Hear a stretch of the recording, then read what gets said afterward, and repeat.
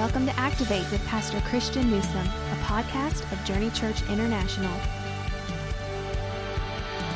We are so thankful that you tuned in to the Activate podcast with Pastor Christian Newsom of Journey Church International. My name is Brandon, and I'm the Olathe campus pastor for JCI. And this past week, we became one church in two locations. We launched our second campus in Kansas, and we are really looking forward to seeing what is going to happen through that new campus. This week, we are discussing our most recent message from Easter weekend, 2018. It was entitled, Step Into Life. Pastor Christian, I was reading in an article recently that stated 8 out of 10 Americans will celebrate Easter this year, and Americans will spend, listen to this, over $18 billion on this holiday alone. Although the majority of Americans will celebrate Easter, the story of Easter may not actually change them in any personal way. How has the meaning behind the Easter holiday changed or impacted you? Well, I'm not sure what the rest of Americans spend their money on. Our family's about $1 billion just in my wife and my daughter's outfits for Easter. She starts about a month before figuring out what outfit she's going to wear. And of course, every Easter has to buy a new pair of shoes that she has decided the Sunday after Easter don't fit her anymore. And a lot of times I say stuff like this to just figure out whether or not Danielle even listened to the podcast, because I will get a text if she's listening to this podcast immediately when she hears me talking about her. She doesn't spend $1 billion, but we chip into that by buying new clothes. And, you know, growing up, Easter was always a big deal to me. My grandpa was a pastor for more than 60 years in a little town in Maryland. And every year on Easter, we would go to his house. So my mom and her two sisters and their families would gather. We'd do Easter egg hunts. The grandkids would get up front, and we would sing in front of this little church that, normally probably had 40 to 50 people in it, and would swell over 100 on Easter. We'd get our new outfits in flowery colors. I'd have to wear a tie that day. So Easter's always been about family to me. Easter has always been about celebrating something spiritually that I'd always been told about. But probably recently, Easter has meant a lot more to me, because at some point in your faith, you have to look at this stuff like a guy who died raising from the dead and think, did this really happen? And the reality is, if it did, and the historians of Scripture say that it did. I mean, Matthew, Mark, Luke, and John, all writing within a generation of this historical fact, talked about Jesus dying and raising from the dead. Roman historians talked about followers of a man who died and they claimed rose from the dead. I mean, it wasn't superstition to them. It was real. And at some point, every Christian has to decide, is this real? Like, is this a holiday, or is this a supernatural event? And if it's real, right? We showed the picture. You have a picture of you by the tomb that you showed at the Kansas campus. I showed a picture of our tomb, of the tomb at our Lee Summit campus. We both had a mock tomb built on the stage behind us that was open and that was empty. If that really happened, then it changes everything. I mean, if Jesus really died and then rose again, he is a supernatural God worth following. And C.S. Lewis says everything hinges on the resurrection. He said Jesus is either a liar, he's a lunatic, or he has to be Lord. He's a liar because he said he was going to die and raise again 3 days later. If it didn't happen, he's a liar, and nothing that Jesus says should be followed if he lied about even one thing. Or he's a lunatic if he really believed that he would die and raise again, but he didn't. Maybe he wasn't a liar, but he was just crazy, which again means nothing he says should be followed. But if he called his shot, if he really said, I'm gonna die, and then 3 days later I'm gonna raise again from the dead, if he called it and then he did it, he truly is more than human. He truly is supernatural. He truly is God, and everything he says can be trusted, should be followed, and it changes everything about life. So Easter has gone from a little holiday for me, searching for eggs and figuring out which candy is in them with my cousins running around in the Frostburg, Cumberland, Maryland area at my grandpa's church, to being the most significant event in the history of the world. because only a guy who can call a shot, dying and raising again from the dead, is worthy of all of my trust and obedience following him. Pastor Christian, you talked about one of the trips you took to Israel, specifically your first trip, and your desire to see the potential locations that they believe was the open tomb of Jesus. Would you just take a moment and talk about when you entered that garden for the first time and you saw the tomb? What were your emotions? What were the thoughts that were going through your head? Because it's quite an amazing place. Yeah, so I've probably been to the garden tomb now 12, 15, 20 times. Wow. And every time is the same. I mean, you've been there, right? You walk down the little alley and you go through the little gate that they have to buzz you into. And with nervous anticipation, right, you want to look left, because as you walk in, it's to the left. They've recently redone the garden. They've got a big kind of pergola hanging, so you cannot see the tomb when you first walk in again. So it's like the anticipation builds as you go back to where they think Calvary was, and you eventually work your way to the tomb. But for me, the emotions of that first Easter morning, right, I can picture in my head. I'm a visual guy. The women walking to the tomb. I can picture Peter and John running and looking inside. There's two locations where they think the tomb might be. The garden tomb sets up to allow you to see what it could have looked like 2,000 years ago.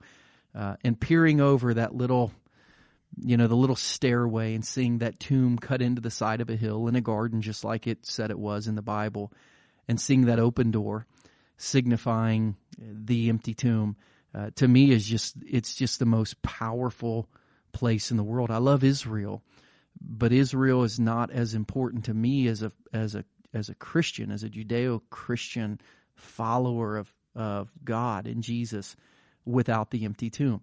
And here's what's interesting about Israel, right? There's two places where they think Jesus may have been buried and risen from the dead. There's no place they think he's still buried. I mean, of all the religions that are over there, and again, he's written into Roman history. You can't deny that he existed. You would think if somebody wanted to disprove Jesus, they'd build a big old tomb, they'd close the door and say, here's where he's buried. Here's where his body still is. Throw some fake bones in there. There's no place in Israel. They don't know exactly where he rose from the dead, but there's no place he's buried, which tells us that it happened. And to go there and see that, and every friend, every family member that I have who has died, who I've gone to their funeral, who I've stood at their graveside, seeing Jesus' open grave gives me hope that they are alive on the other side of eternity, and I'll see them again. It's just one of my favorite spots on planet Earth. I just only wish they'd let you go hang out there. I wish you could take a cup of coffee and your Bible and your journal and just get alone and have your quiet time in there. I don't even drink coffee, but if they'd let me do that, I'd drink coffee there just to have my quiet time by the tomb. I hope that everybody listening today will have some opportunity to go to Israel sometime. It's a very powerful moment walking into that garden. So in your message, Pastor Christian, you talked about Christians who have crossed over from death to life by choosing to follow Jesus, but sometimes they go back into their tomb of their old life. So how does this happen, and where does the Bible say that this is what the future church will unfortunately look like? Yeah, so the first church that we see, we can back up to before the first church, the first followers of Jesus. We talked about the Apostle Peter. They make bold commitments, they make bold statements, and then they get caught up in the weakness of their flesh. And whether it's fear, or whether it's friends, or whether it's habits, whether it's busyness, we kind of fall away a little bit, and then we get a spiritual tap on our shoulder that says, you don't have what it takes, you should quit. And the Apostle Peter did that. Mark did that at one time. Mark, who wrote Peter's story, they both quit because they both thought they were disqualified, only to be called back into following Jesus again. We talked about Galatians chapter 5 in our Sunday message. The first group of churches that Paul ever started were in the region of Galatia. The first New Testament letter that Paul ever wrote was the letter of Galatians. And Paul basically said, once you begin to follow Jesus, you cross over from death to life. But then some of you have gone back to death. Like you were running such a good race, he said in Galatians 5:7. Who cut in on you? Like what has allowed you to go back to your old life? And a lot of people, that John 5:24, when you believe in Jesus, you do spiritually. I believe with all my heart you do. You cross over from death to life. You cross over from being judged to allowing your judgment to fall onto Jesus. But if you don't follow, you can find yourself slipping back into old habits where your spiritual decision left the tomb and your baptism stepped outside of the tomb. And, maybe at some point you went on a mission trip and you existed, but most of your old life is still kind of lived in the grave of your past. Jesus wants to make all things new, but that hasn't happened yet. And when you read the book of Revelation, in Revelation chapter 2 and 3, there are 7 letters written to the churches of the first century, symbolic of churches in our century. We'll study these. In September this year, we're doing a series called Notifications from Jesus. We're studying the 7 letters that Jesus wrote to the churches of Revelation. And almost every one of the churches, he basically said this: y'all have slidden back into your old lives. One of the churches said you need to strengthen what remains. Like, you used to really follow and be strong. You used to really love Jesus, but you've kind of slid back into the pattern of your old life. Like, the tomb is open, but it's not empty. You've had the opportunity to step out and follow Jesus, but you're stuck in your past. And I said I love Easter for 2 reasons, right? You get an opportunity to tell people the good news of the gospel that they've never heard. But then you get an opportunity for hundreds of Christians who it's the only time they're planning to come to church that year, because Jesus has a little bit of them, but not all of them. And you get a chance to call those people back to say, man, you were running a really good race. What happened? Your tomb is open. Let it be empty. Walk out, man. Walk into life. Follow Jesus. So the book of Revelation told us our church would look like it looks today. People will have an open tomb. It should be an empty tomb, but often we live between our old life and the new life. And Jesus says in the book of Revelation, that's what it looks like, but that's not what it should look like. So come out, strengthen what remains. Come out from among them, man. Be different. Don't be lukewarm. Have some passion about you. Follow with your real life, not just your spiritual life. That's powerful. So we were talking behind the scenes the other day, and you mentioned that you came across an article that stated that the Catholic faith is going to add a new station, or is considering to add a new station to the cross. What does the potential of a new station of the cross have to do with our understanding of how Christianity might be more than we ever thought it was? Yeah, so it's really possible that we have taught a theology that stops short of living outside the tomb, right? Of really stepping into life. And the last time we were in Israel, they took us through the stations of the cross. You know, there are 7 scriptural stations of the cross. The Catholic Church has some traditions in there. They've actually got 14, but the Catholic tradition and the scriptural traditions end at the exact same place. The scriptural stations of the cross. Station number 1, Pilate condemns Jesus to die at the pavement. We've been there. Scriptural station number 2, Jesus has the cross placed on his back. We've been there. Scriptural station number 3, Simon of Cyrene takes the cross when Jesus stumbles. Station 4, Jesus meets the women of Jerusalem and says, man, don't weep over me, weep over people who need me. Station number 5, Jesus is stripped of his clothes. Station 6, he's nailed to the cross. Station 7, or station 14 in the Catholic Church, is Jesus is buried in the tomb. And it's over. And it's done. Wow. But that's not the end of the story. Not at all. Like, the story of Jesus does not end in the tomb.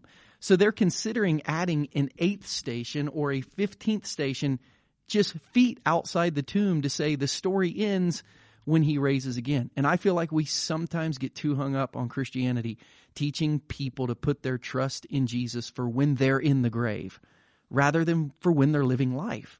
And Christianity is not a religion that benefits you most after death. It's a religion that benefits you most in life. And I think if we could just learn to see the story of Jesus not stopping at the tomb, but starting at the tomb and continuing as you step out of the tomb, that maybe it would change the mindset of Christianity, that I don't need Jesus for when I die. I need Jesus for when I live. The tomb is open, but it can be empty with the way we live our lives outside of it in pursuit of Jesus. Such a tremendous reminder. So last question today, Pastor Christian. One of the themes throughout the Bible can be summed up in 3 words, and it's the title of our message: step into life. Yet there are individuals who either choose to remain in the tomb or they straddle the threshold of the tomb. That's what I remember about the tomb in Israel, that the garden tomb, you have to actually step over a large threshold. You have to actually make a choice to step into the tomb or out of the tomb. Please take a moment to challenge the podcast listeners today. Why is it so important to empty the tomb of our past and step into life? And how can they do that? Well, like you said, one of the major themes of faith throughout Scripture can be summed up in 3 words: step into life. It's an active deal. Noah wasn't asked to believe in the fact that an ark could save him. He was asked to build an ark and get in it. Abraham wasn't asked to believe that God had a land for him. He was asked to step into life and go to that land. Moses was not asked whether he believed with all of his heart that God could lead the people out of Egypt. He was told to step into life and go lead the people out of Egypt. Joshua wasn't asked to accept in his heart that God could conquer the promised land. He was asked to step into the Jordan and to go conquer the promised land. David didn't raise his hand and say, I believe that God can use me to kill a giant. David put a rock in a sling and he went and killed the giant. The Apostle Peter, Jesus didn't say, do you believe you can walk on water if I call you out? He didn't raise his hand and say, yes, I believe that. He stepped out of the boat. He stepped into life. And when you read about Jesus healing people, Jesus rarely looked at people and said, do you believe that you can walk? And they said, yes. And then he left them paralyzed. Like, it wasn't a mental transaction with people. It wasn't a point of intellectual understanding. It was action. You have to step out. Jesus didn't say, do you believe you can walk? He said, walk. Get up. Walk. John and Peter, when they went to the temple steps and they healed the man at the gate called Beautiful, Peter didn't say, Jesus can heal you. Do you believe that? And the man said, yeah. And he said, great, we'll be praying for you. Maybe you can come to church next week. He said, do it. Get up. Walk. So when we see Christianity through the lens of the tomb, yeah, the tomb was open, but for it to be empty, someone had to move. And what we saw at Easter and what we see throughout Scripture is faith is active. Faith is stepping into life. It's getting moving. It's not believing something. It's doing something because of what you believe. Faith is always active. Faith can always be seen. Faith is not just a mental decision. It can begin there, but action, it takes action for faith to really come to life. That's such a good reminder for us. And perhaps somebody's listening right now and they're wondering, I don't know what to do. They're static in a decision. They just don't know if they've got what it takes. Remember, faith requires action. It requires movement. So that's just a great reminder for us all. Pastor Christian, thanks for another great podcast. And I want to thank you for listening to the podcast today. We hope that our conversation today has been valuable and has encouraged you in some way, maybe challenged you in some way. We're excited to catch you next time on the Activate podcast, where we challenge you to build a faith that is active. Thank you for listening to Activate with Pastor Christian Newsom, a podcast of Journey Church International. If you are ever in the Kansas City area, we would love for you to join us for one of our Sunday worship experiences. You can find out more information about JCI on our website at takethejourney.cc. Also, if you have enjoyed this podcast, help us get the word out and show your support by subscribing, rating, and reviewing on iTunes or Google Play. Please share this episode with all your friends on social media. Thanks again for listening, and we will catch you next time on the Activate podcast.